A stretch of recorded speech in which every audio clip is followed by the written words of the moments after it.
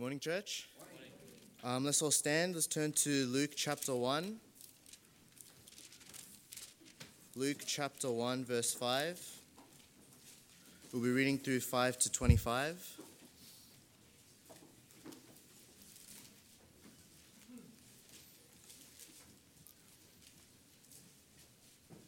It says in verse 5, "There was in the days of Herod, the king of Judea, a certain priest named Zacharias of the course of Abia, and his wife was of the daughters of Aaron, and her name was Elizabeth.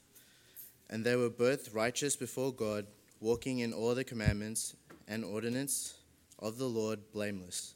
And they had no child, because that Elizabeth was barren, and they both were now well stricken in years. And it came to pass that while he executed the priest's office before God in the order of his course, according to the custom of the priest's office, his lot was to burn incense when he went into the temple of the Lord. And the whole multitude of the people were praying without at the time of incense. And there appeared unto him an angel of the Lord standing on the right side of the altar of incense. And when Zacharias saw him, he was troubled, and fear fell upon him. But the angel said unto him, Fear not, Zacharias, for thy prayer is heard, and thy wife Elizabeth shall bear thee a son, and thou shalt call his name John. And thou shalt have joy and gladness, and many shall rejoice at his birth. For he shall be great in the sight of the Lord, and shall drink neither wine nor strong drink, and he shall be filled with the Holy Spirit, even from his mother's womb. And many of the children of Israel shall he turn to the Lord their God. And he shall go before him in the spirit and power of Elias, to turn to the hearts of the fathers to the children, and the disobedient to the wisdom of the just, to make ready a people prepared for the Lord. And Zacharias said unto the angel, Whereby shall I know this? For I am an old man, and my wife well stricken in years. And the angel answering said unto him, I am Gabriel, that stand in the presence of God, and am sent to speak unto thee, and to show thee these glad tidings. And behold, thou shalt be dumb, and not able to speak, unto the day that these things shall be performed, because thou believest not my words, which shall be fulfilled in their seasons. And the people waited for Zacharias, and marveled that he tarried so long in the temple. And when he came out, he could not speak unto them, and they perceived that they had seen a vision in the temple. For he beckoned unto them, and remained speechless. And it came to pass that as soon as the days of his ministration were accomplished, he departed to his own house. And after those days his wife Elizabeth conceived, and hid herself 5 months, saying, Thus hath the Lord dealt with me in the days wherein he looked on me, to take away my reproach among men. All right, God bless the reading of his word. Let's pray. Father in heaven, we just come before you this morning, and thankful, dear God, for the opportunity that we have to be able to open your word. Thank you, dear Lord, that you preserve for us, Lord, these great many stories that really illustrate and demonstrate your power. And Father, thank you, dear God, that, Lord, similarly today, we can certainly look to you for strength, certainly look to you for enabling, Lord, to live in such a way that would please and honor your holy name. And Father, thank you, Lord, for the word of God. Thank you that we can have the liberty and the freedom to read it, to glean from it the wisdom that we need, and then, Lord, to be challenged, to be aligned to how you would have us to live in our day. And so I pray that you'd help us as we open your word. I pray that you'd help us as we glean from it the truths that you would have us to learn today. And Lord, I pray that you'd help us to be surrendered to it in Jesus' most precious, holy, wonderful name. Amen. You may be seated. And this morning, as we continue our series into the book of Luke, following Jesus, we see read there probably a story that many of you would be familiar with. And no doubt this was a tremendous proclamation by God to a faithful couple. We see an angel made this announcement from the Lord about a miracle birth. And yet, as we get into the book of Luke, we get into the narrative of Christ. It's interesting that the first hearing of a birth announcement wasn't one of Christ. It was about his forerunner, John the Baptist. And I think this is important for us to recognize as, again, this directly ties in the story of Jesus with the prophecies of the Old Testament. And what Luke now starts to do is start with the narrative of Christ, who he was. And so it's important then to note his forerunner, John the Baptist. We see John the Baptist was a forerunner of Christ, foretold in Malachi chapter 3, verse 1. The prophet, born through this faithful couple, was to go before the Lord and prepare the way for him. And he was a mighty prophet, and as we read there, he was in the Elijah's mold. And Jesus would later say about John that he was the greatest born among women. And can you imagine the great privilege it would have been for Elizabeth and Zacharias to have heard about this great announcement? And I think all of us here who are parents, we look at our newborn children or the anticipation of our children, and we all believe in our heart and think in our heart that they're going to be very special. And whilst that may not always be the case for each and every one of us, we see here that for Elizabeth and Zacharias, this was truly going to be a special occasion and a special birth. This was a privileged position for this great couple to have in their lineage now the forerunner of Jesus, the one that was going to prepare the way for him. And this was not just some mediocre announcement. This was an announcement made from heaven, given to this angel to give to Zacharias. So Luke then places this event in history. This was a time really of Herod, the king of Judea. This was a time when under Roman rule a king was thrust upon the people. Herod was known in history as a monster. He was a murderer of his own sons, later his wife and countless others. He was known to be hostile to religion and was a tormentor of the people. We see later on in the story of Jesus, we see in the recording of Matthew chapter 2, that when he heard that there was another king born, his immediate response to that was to kill all of the male children. And that's the kind of caliber of person and leader this Herod was. And you think about the time that this news was broken, the religious leaders of the day were hindered really by their empty religiosity. They were just following things through tradition. They were self-advancing in their corruption. And what I'm saying is, as we think about and we get plunged into the narrative here, this was not a time, an easy time, where it was easy to follow the things of God. This was a difficult time. This was a time where the Bible really bears out for us. It was a time of the silence of God. A time when God's voice was not heard. It had been 400 years since a prophet that proclaimed, "Thus saith the Lord," spoke in the form of Malachi. And so even at this time, this was a time where there was silence even from heaven, and there was a great, really, a contrariness to the things of God. And yet what we see in this great story, really, even though it was not a proud time in the nation's history, it was a dark time, yet we see here a bit of a light. You see here that in the middle of all of that, God then plunges down into this world and He speaks to a couple that we know to be Elizabeth and Zacharias. And what they demonstrate for us was even when times are contrary, even when times are inconvenient, even when times are in opposition to serving God, even when it's easier to make an excuse not to serve God, God still finds people who are faithful. God still finds people who will show some fervency about the things of God. And we're going to note some lessons this morning as we observe a couple that were serving God even when the times were contrary. What we'll find is a couple who lived for God despite their challenges. What we'll find is a couple who responded in a way that is often typical when faced by God's revealing, and then a faith that won out in the end. And so we're going to look into the story of Elizabeth and Zacharias, and really this was when God brought news to a faithful couple. And so notice verses 5 to 7 with me this morning as we begin the message today.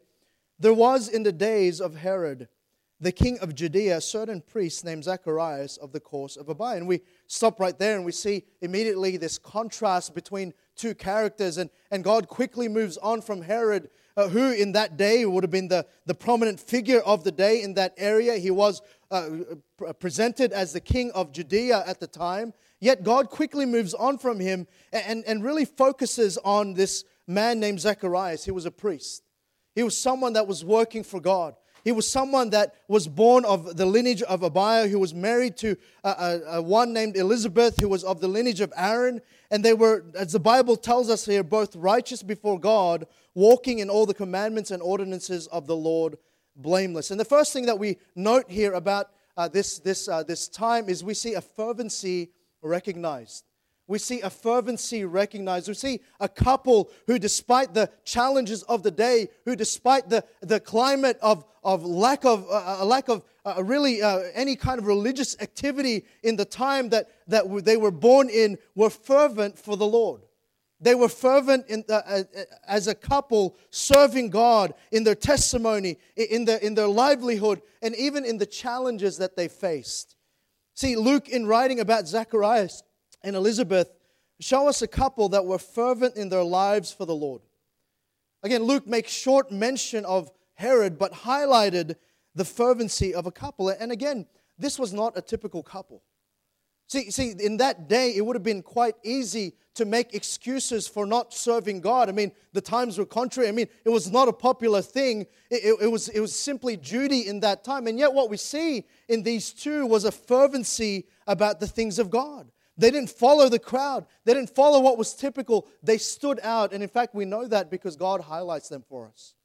And we see a fervency recognized. And what we see, despite all of the challenges and all of the things that they're going through, was that they still had very real problems and needs.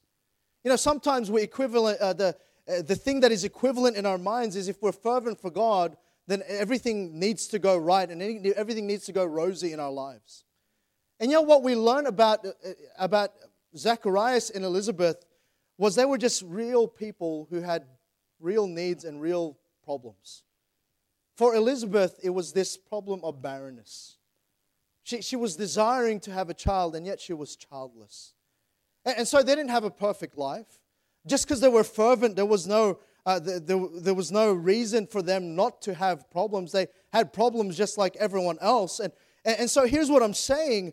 You know, out of all of the couples who were living in that day, you could easily give Elizabeth and Zacharias a pass for not being fervent. The time they were living in wasn't the best time to be faithful. The time that they were living in wasn't the best time to stand out in a religious crowd because the government of the day was very hostile and was very against and really was just at the very best tolerant of religion of the day.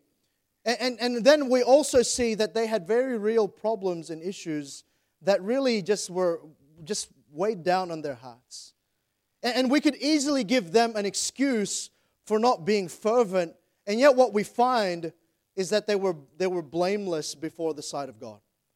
They were a fervent couple. And I want to ask you this morning, I wonder if God looked down in this congregation. I wonder if He looked at the couples in our church. I wonder if He looked down at the young people in our church. I wonder if He looked down at some of our young adults in our church. And I wonder if He would recognize some fervency. Or I wonder if we would just place excuses before God. I wonder if we would just look at the religious climate of our day and the very nominal way Christianity is lived in our day. And I wonder if we would just be fine with that. I wonder if that's really our status quo. I wonder if that's really how we are. Or can God see some fervency in a crowd like this? Does God see fervency in your life? And what we see, God recognized some fervency in the life of Zacharias and Elizabeth. And firstly, we see that in their testimony. We read there in verse 6 that they were both righteous before God. And we know that Christ had not come yet and had not died on the cross yet. But what they did right. They were not righteous like we are in Christ, but both did right before God. And boy, I wonder if we would be the kind of people who, if you're saved, you're righteous in the sight of God. But I wonder, practically, are you righteous? I wonder if you do right in your life. And the Bible says they were walking in the ordinances and commandments of the Lord blameless. Meaning in all that God expected of them as a couple, in their priestly lineage, they were fulfilling their responsibility. Blameless doesn't mean perfect. It means in all that was in their power to do, there was no fault to be found in them. And boy, what an amazing couple. What an amazing testimony. What a standout testimony, and how we need people who have the same fervor as this couple. And by the way, can I just remind you this morning that they did it in the law, but church, listen, we do it in grace. They did it in the law because that was part of the administration of the time was under the law. But Christ fulfilled the law, and now we get to live for Christ in our testimony in fervency by grace. And you understand that we have a greater than responsibility to live righteously and to live fervently in our day. And so we see firstly that they were fervent in their testimony. I wonder if you're fervent in your testimony. I wonder if you're passionate about making sure that you have the right testimony before others and the right testimony before God. And listen, sometimes we can fool each other with our testimony. Sometimes we can appear a certain way. Sometimes we can play the part and wear the clothes and speak the language and do all of that. And yet, I wonder what God really sees about us. Because here's the point about this couple who were fervent. What we see about them was it was God who recognized that about them. God who sees our hearts. God who sees our every action and every word and every thought. Although it's hidden behind closed doors, although it's very cleverly disguised in all the formalities sometimes of our worship, you know, the reality about them was this: God saw them and accounted for them righteousness and blamelessness. Their testimony was true. And I wonder if God would recognize that about us, you know, in their service. You notice there that He executed the priest's office, and the priesthood took time. They were rostered on to do certain duties and certain responsibilities. And we see here that Zacharias was one who fulfilled his role.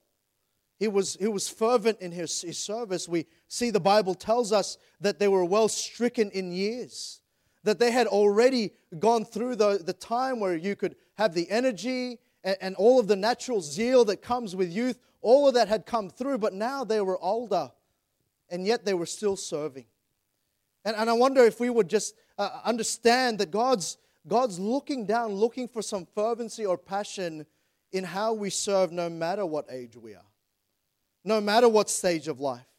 You know, I'm glad for the young people, the children who stood here and they're graduating, they're coming through to the next stage of their Christian journey. And I love the fact that we had all of these young people who were singing for the Lord. But I love the fact so much more when those of you who have gone through some things in your life and gone through some issues and some problems and gone through some trials and have gone through some tribulation and problems in life, and you've gone through all of that, and you still have a zealousness and you still have a fervency in serving God. I love the fact that as we come through and we look around the different churches and particularly as we serve together in our movement, I love seeing some pastors who through the years have just remained faithful in the service for God. And I look up to those men, I look up to them, and with all my heart, I hope I will be like them. And I love the fact that we have that. And what we see here is Zacharias was one of them. He was one who was fervent still in his service. Elizabeth and Zacharias were in the priestly tribe of Levi, and they served God with their lives. Elizabeth as a wife and Zacharias as a priest, and this was a couple that was devout in their worship of God. They followed His call for their lives. And in our time when working for the Lord is done so many times out of convenience, May we be a people who serve God out of a calling. Because really that's what it was. For Zacharias, it was a calling. For Elizabeth, it was a calling. And so they fervently served God. And I wonder if we would have those in this place, in this time, no matter what the issues of the day are, no matter what problems we face in our lives. I wonder if we say in our heart, this is a calling.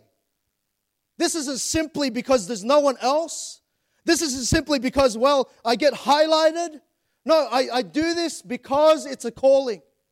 I do this because I'm called of God to do what I am called to do.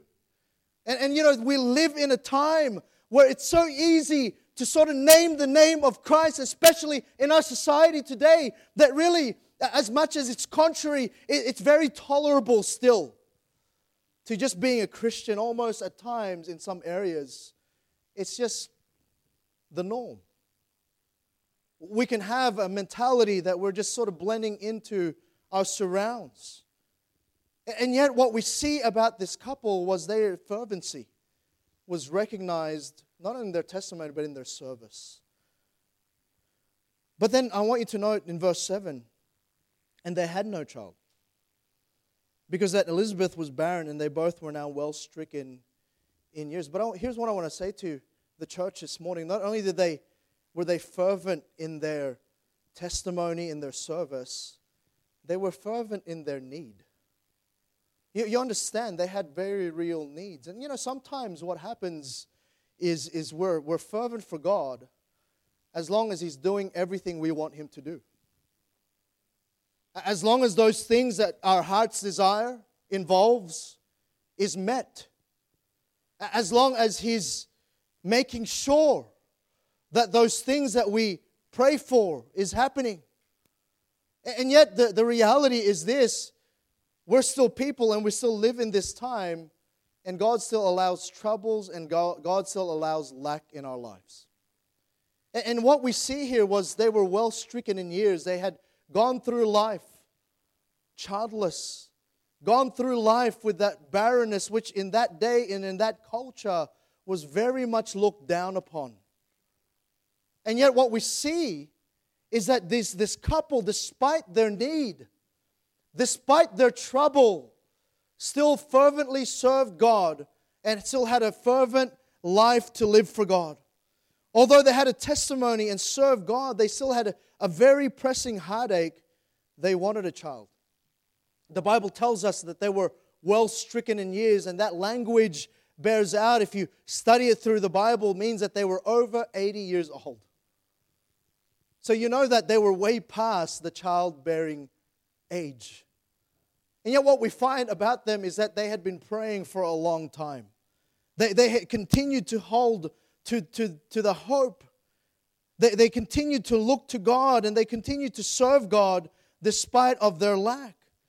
This was a long-held issue they had, and they had a heartache. Through their heartache, they faithfully kept their testimony and served God. And sometimes the thing that knocks us away from our fervency for God is when we encounter troubles in our lives. When we encounter things that we don't like, that are unwanted circumstances, unwanted in our lives, and we start to begin to question God.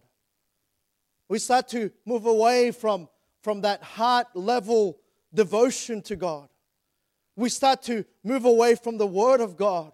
We start to do away with the faithfulness that we used to have to being part of the local body of believers, and we start to move away from that. And yet what we find in Elizabeth and Zacharias was this: even though they had troubles, even though they found a lack in their lives, they were still fervent. And that goes down to the motive of our hearts, isn't it? Are we in it so that God could bless, or are we in it just because of God? Are we in it because it's our calling, or are we in it because we want to be pampered? Sometimes our unwanted circumstances become deal breakers for us regarding following God. And what I want to say to you is our time needs people who will follow God regardless of circumstance.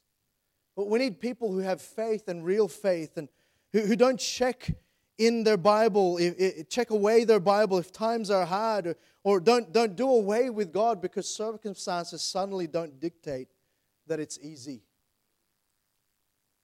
Sometimes we need to recognize that in our lives we need some fervency that's born out of reality.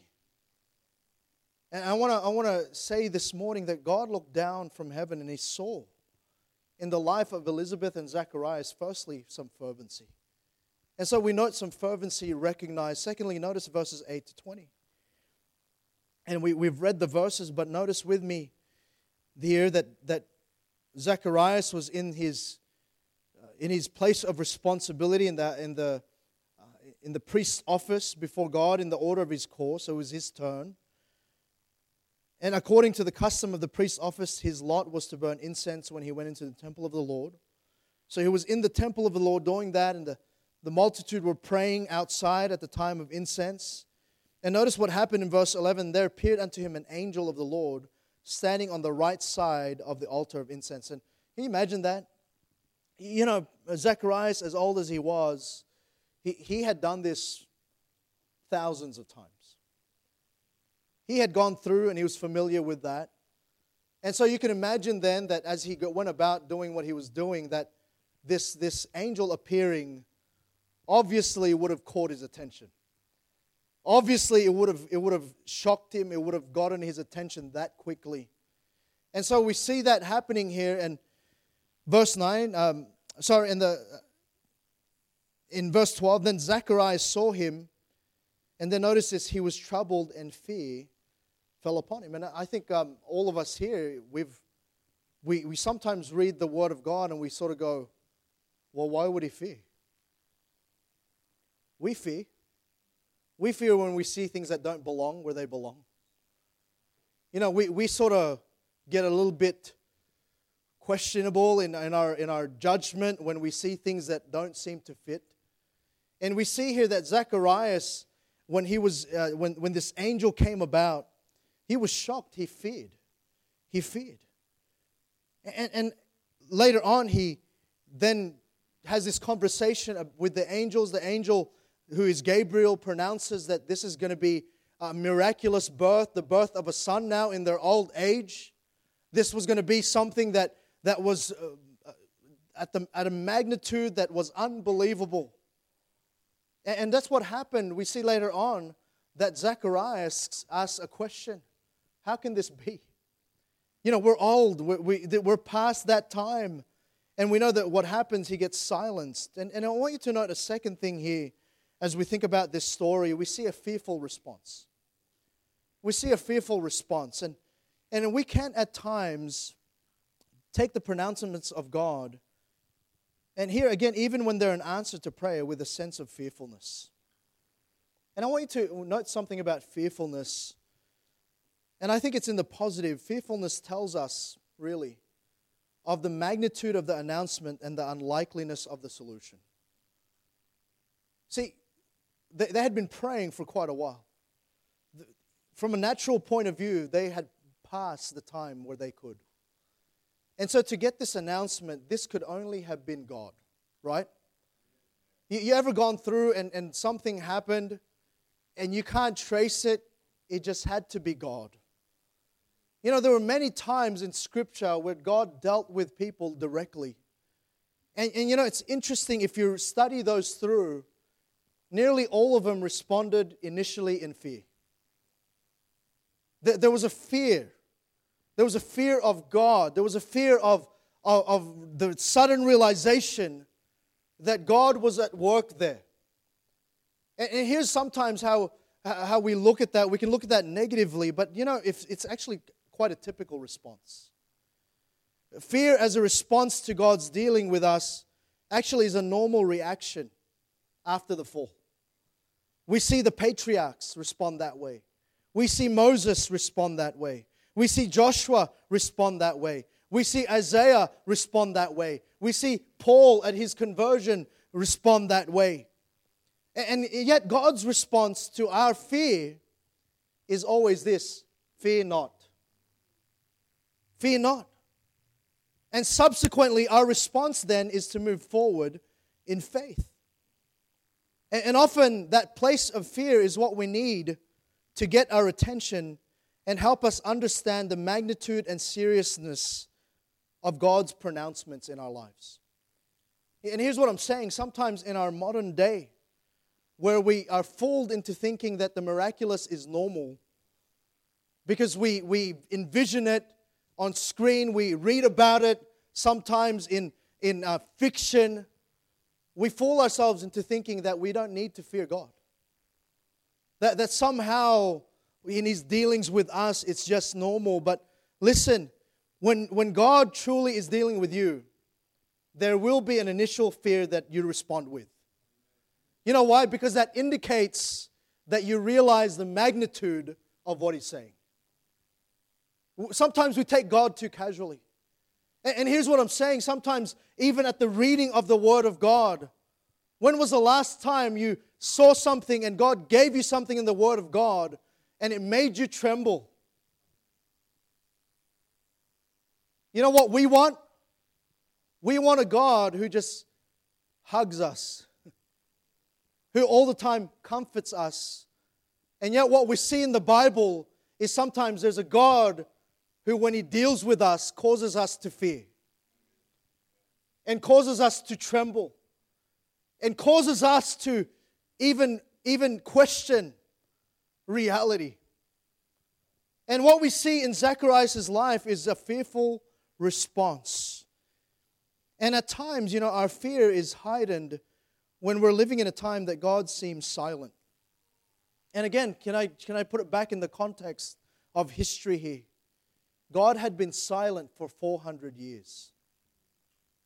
And suddenly, an angel appears. So no doubt, in this situation, the norm was this: there was nothing heard. Service was normal. He was just doing what he was doing. And the climate of society at times, when it's contrary to a faithful living Christ, causes us to have a heightened fear. Or it could do the opposite, causes us to dull our fears. And we see firstly here a fearful response to a heavenly revealing. Again, when Zacharias saw him, he was troubled. The angel came to give Zacharias a revelation, and God's revealing of His plans can often bring fear. And I want to submit to you that if God's revealed something to you and it hasn't caused you a bit of fear, then maybe it's not big enough. Maybe you're not taking it seriously enough. Maybe you've not understood the magnitude of what He's saying to you.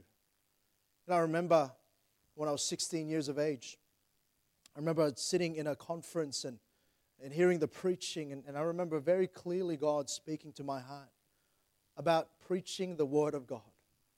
And if you knew me as a younger man in my teenage years, especially my early teenage years, I was very much an introvert. I didn't like speaking in front of in this way in a public setting. I feared to lead. I feared the magnitude of that. And when God spoke to me about that, it was utter fear. I remember going and after the height of that and the sense of that, going back to where we were camping out in the backyard of the youth pastor's house. And I remember sitting at the back in really there was no tent. It was in Queensland. It was hot, all right? But we were sitting there, and I was just in the corner by myself, and I just thought, how am I going to do this? What does this mean? And suddenly this sense of the magnitude of the call. And I remember just thinking through that. It was, we were pretty quiet on the way back, all those the 16 hours that we drive back home.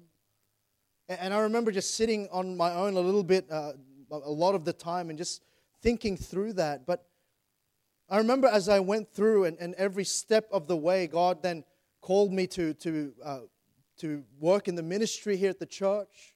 And I remember getting that sense of fear. I don't know what to do. I've never done this before. And there was just this heaviness. And then I remember taking the pastorate 5 years ago and just that great sense of the magnitude of the responsibility.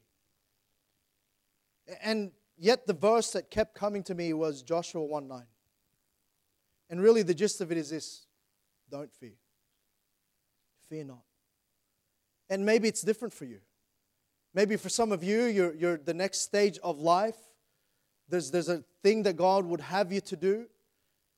And there's a great sense of fear there because there's a pronouncement of God. And what I'm saying to you, that's the pattern. That's the pattern. And so we see this in the life of this fervent couple. See, our fear is an indication that God is the one that has revealed it. And then His comfort then helps us press forward. And so I don't want you to sense this morning that you're not in good company. If God's ever revealed something to you and you feared, you are in good company. In fact, that's the Bible pattern. But I want you to note then, it was a fearful response, really because of an unlikely outcome. And notice again later on, he says this: whereby shall I know this? How can I know? And after recognizing that they had been well stricken in age, way past the natural time where they can give birth, he's going, how is this going to happen? And he gives the reasons why this is unlikely. They were beyond the years of natural childbearing. And isn't that how we do with God? When He asks us to do something that's beyond our comfort zone, that's beyond our reach, that's beyond our perceived ability, that's beyond us, even in our imagination, isn't that how we do? We give God the reasons why this will unlikely happen, not happen. We'll say, oh, well, Lord, I'm just feeble. Well, Lord, I don't know how to speak. Moses said that. Well, Lord, I don't know how to do this, how to do that. And listen, it may be true, but, God is beyond our ability. See, we respond in fear because really, in the end of it, we don't understand how God will do it. And we fear that we don't understand. It's like sometimes becoming a Christian and your unsaved family, they start to see the changes in your life. They start to see that suddenly those Sunday mornings or those Sunday evenings, they're no longer as free as you used to have. You are prioritizing the house of God. And they're looking at that and you're questioning what's happening in your life. And maybe you're thinking, well, they'll never get saved. Well, they don't even understand me now. How are they going to get saved? How are they going to even know? And maybe you're in your reasoning, you're thinking, well, it's unlikely. But listen, sometimes in that fear, we need to break through and understand that God's saying, fear not. When we view God, the God of the Bible, in all His wondrous record of His power, we understand that really there's nothing to fear when we really consider God. You might initially respond in fear, but here's what I'm saying. Don't stay there. Don't stay there. What happened later on was Zacharias' response to this, and really he's silenced by God. Why? Because what we see in verse 20, he moved into this next stage of thinking. Not only did he respond in fear, but then he followed it up with unbelief. And here's what I want to say to you, church. God might reveal something that is fearful initially, but don't stay there. Don't go to the next stage of unbelief. Because unbelief will then actually stop you from gaining the full blessing of what God is revealing in your life. And unbelief caused silence in the life of Zacharias. Really, he was silenced because of God's response to his unbelief. And unbelief that follows fear denies us really of the joy of the announcement that God has been working in our lives. You see, later on, he goes out and he couldn't speak. He couldn't speak until the time came. And so it's normal, again, to respond in initial fear. But we must follow then that with trust and faith in God. See, the outcome and the means to that outcome is God's business. And our trust in Him is our responsibility. And so we see that he feared. But then notice the last thing. Notice verses 21 to 25. And the people waited for Zacharias and marveled that he tarried so long in the temple. And when he came out, he could not speak, and they perceived that he had seen a vision in the temple, for he beckoned unto them and remained speechless. And it came to pass, as soon as the days of his ministration were accomplished, he departed to his own house. So he goes home, he's finished his duty in the temple, And after those days, his wife Elizabeth conceived and hid herself 5 months, saying, Thus hath the Lord dealt with me in the days wherein he looked on me to take away my reproach among men. And Elizabeth then conceives. And we see here that there's a faith rewarded. And not only was there a fervency recognized, a fearful response, but then we see a faith rewarded. And you know, faith is something that God rewards. And faith in any amount, small or large, quantities, is rewarded by the Lord. And here we have a really contrasting faiths rewarded by the Lord. One had a rough start, didn't he? He was in misbelief in the power of God. And the other, we see Elizabeth, was one of persistency. She prayed, waiting on the Lord. And yet in due time, God did what he was going to do. And by the way, God will do what he wants to do. God's not ransomed by us. God's not restricted by us. He will do what he will do. It's his will. It says in verse 13, in response to them, their prayer was heard. It was faith. Yet in the same discourse, in the same story, we have doubt and fear. And really that's the two tensions of life. Remember, faith and sight, but it's also faith and fear. But we see faith rewarded. Later on, in verse 25, we see she understands that the Lord had dealt with them.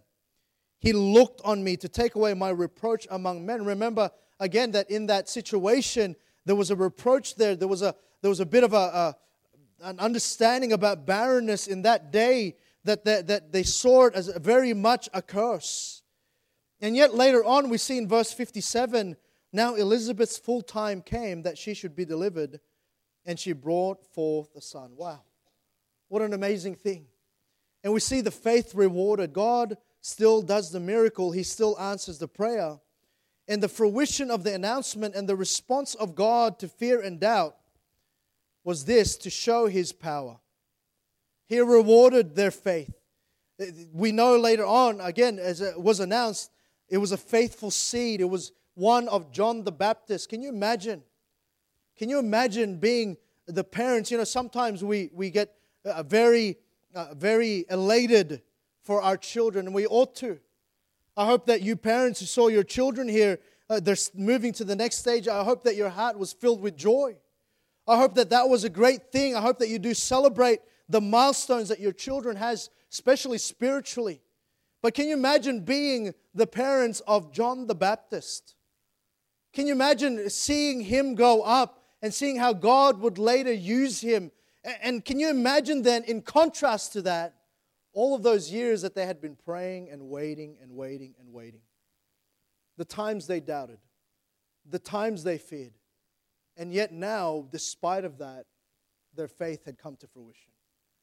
And you know, sometimes we lose sight of the fact that God is a God who can.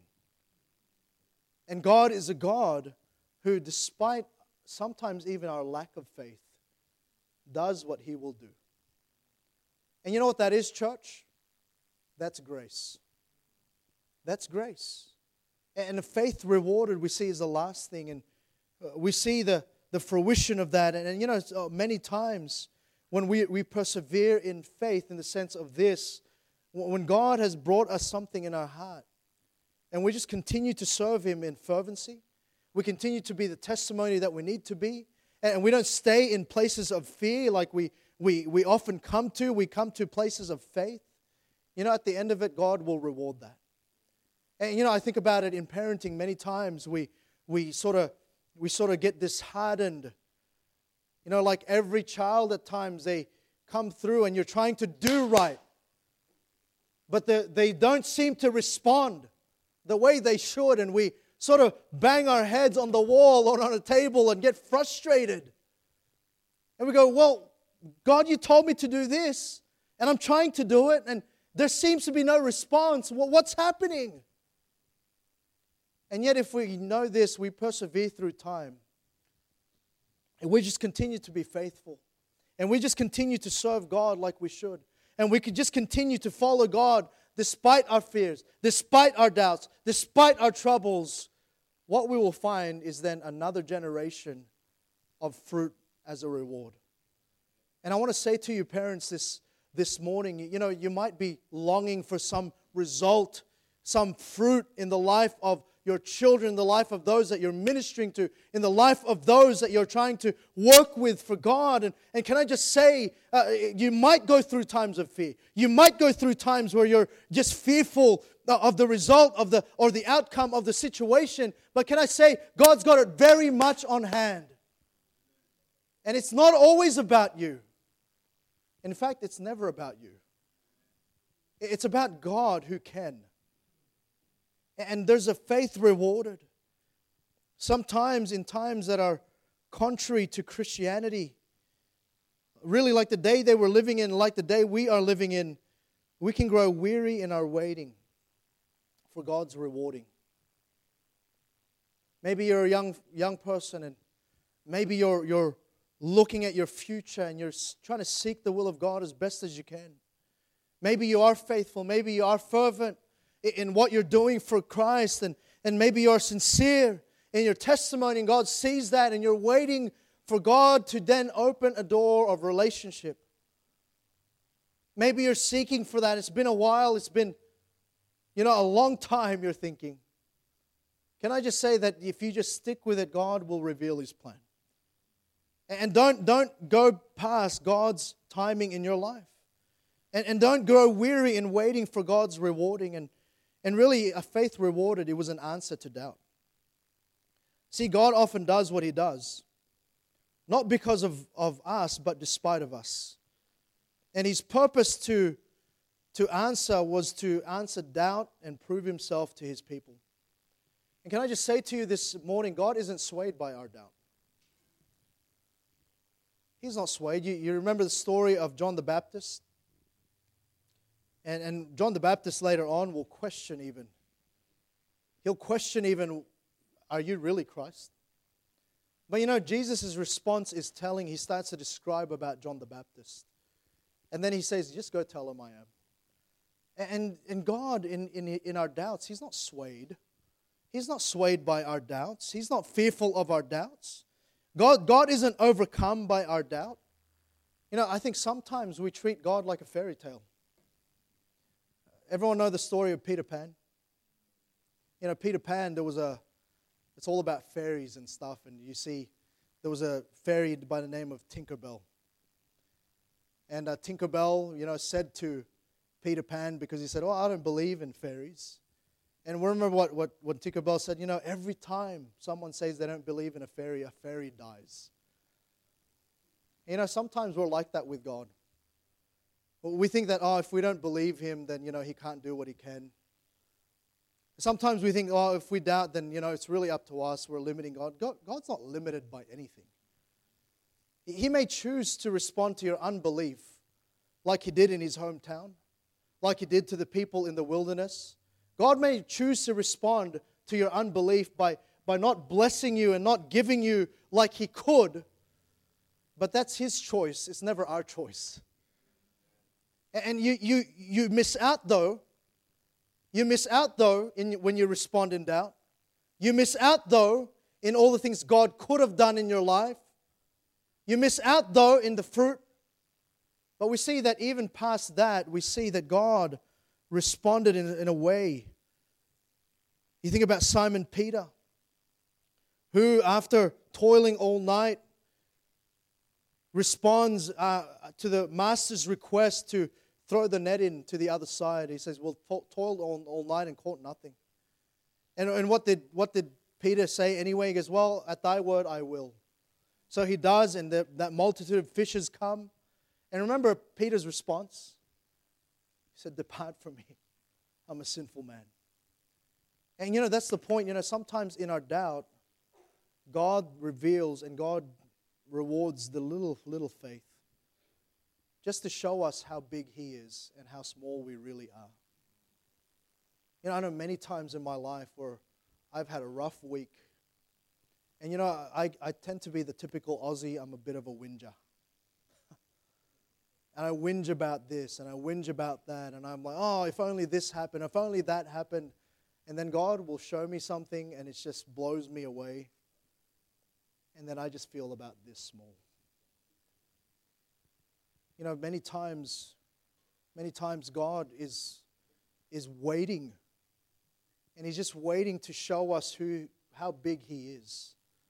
And God did that in the life of Zacharias. Later on, we see that Zacharias' faith was somewhat restored. Remember the instruction he was given? He said, call him John.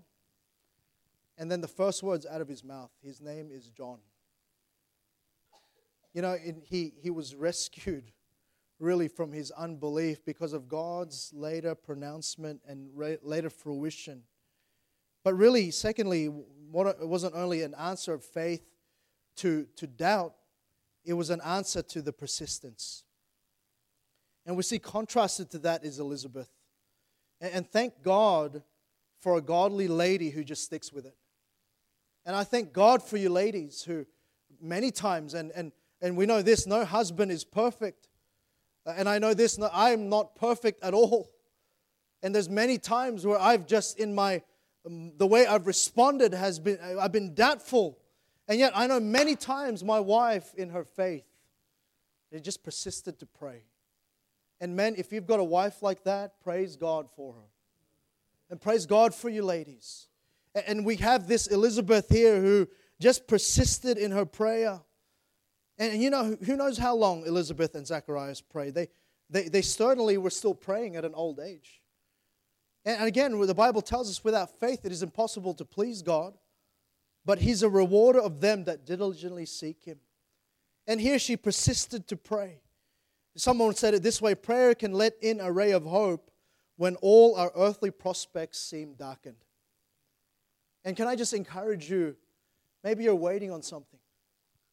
Maybe you've been praying for a situation. Maybe you've been praying for an outcome in your life. Maybe you've been praying for a right desire in your life. Can I just encourage you to persist in prayer?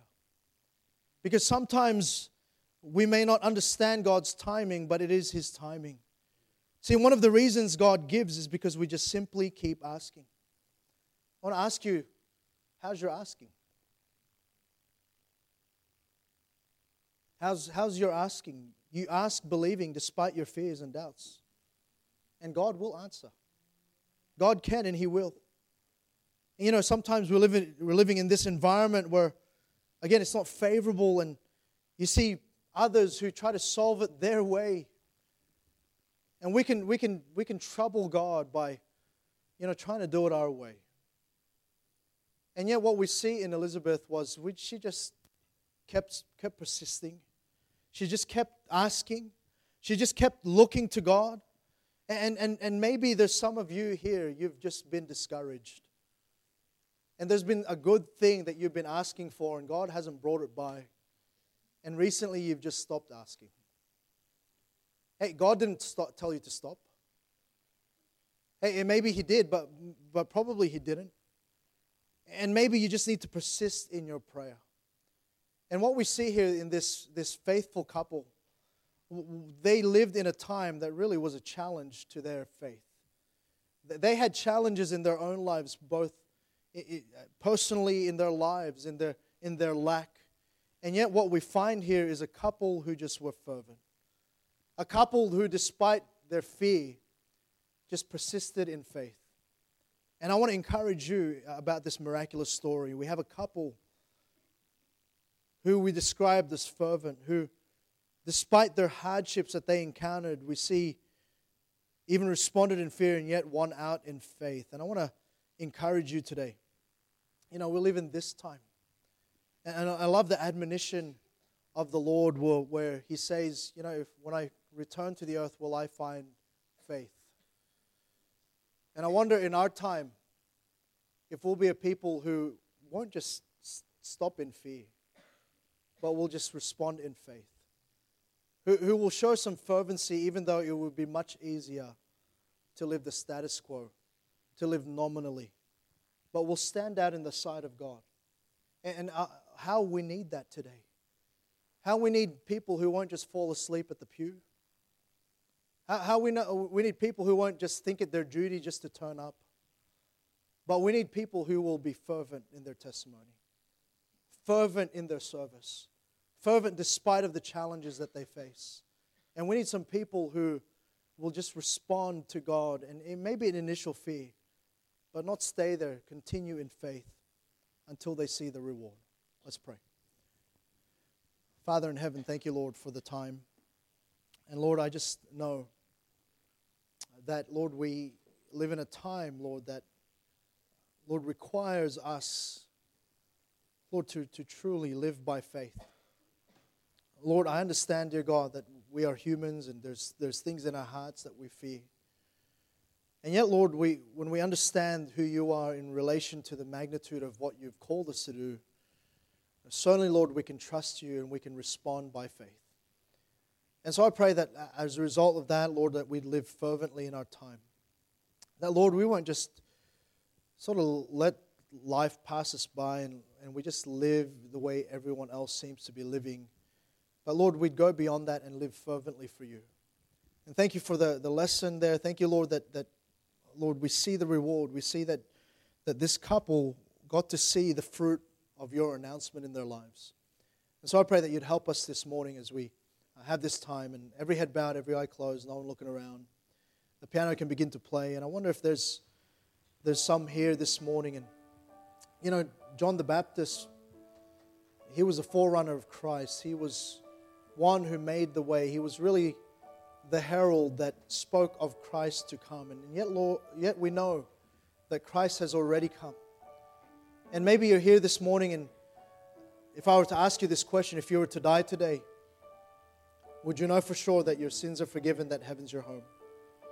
You know, the reason Jesus came wasn't simply to be born in a manger. He came to die on the cross of Calvary for your sins and mine. And maybe you're here this morning and just say, Pastor, pray for me. I'm not sure. There's never been a time where I've trusted Jesus as my Savior. Is there anyone here this morning? Is there anyone here this morning just with an uplifted hand? I want to pray for you. I won't embarrass you. I won't call you out. I just want to pray for you this morning. Is there anyone here? Just say, Pastor, pray for me.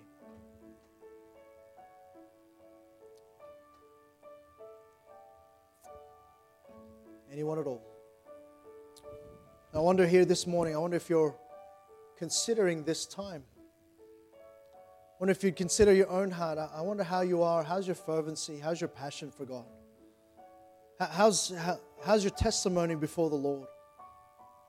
Is it what it appears? I wonder if you're here this morning, just say, Pastor, the Lord challenged me about my fervency, my passion. I want to live for God. I want to be real before the Lord. And Pastor, here's my hand. Pray for me this week. Pray for me. See those hands. See those hands. Anyone else? See those hands. Thank you. You may lower them. I wonder if you're here and you say, Pastor, I've been praying. There's something I'm desiring. There's something I'm asking the Lord to do. And I believe it's of the Lord.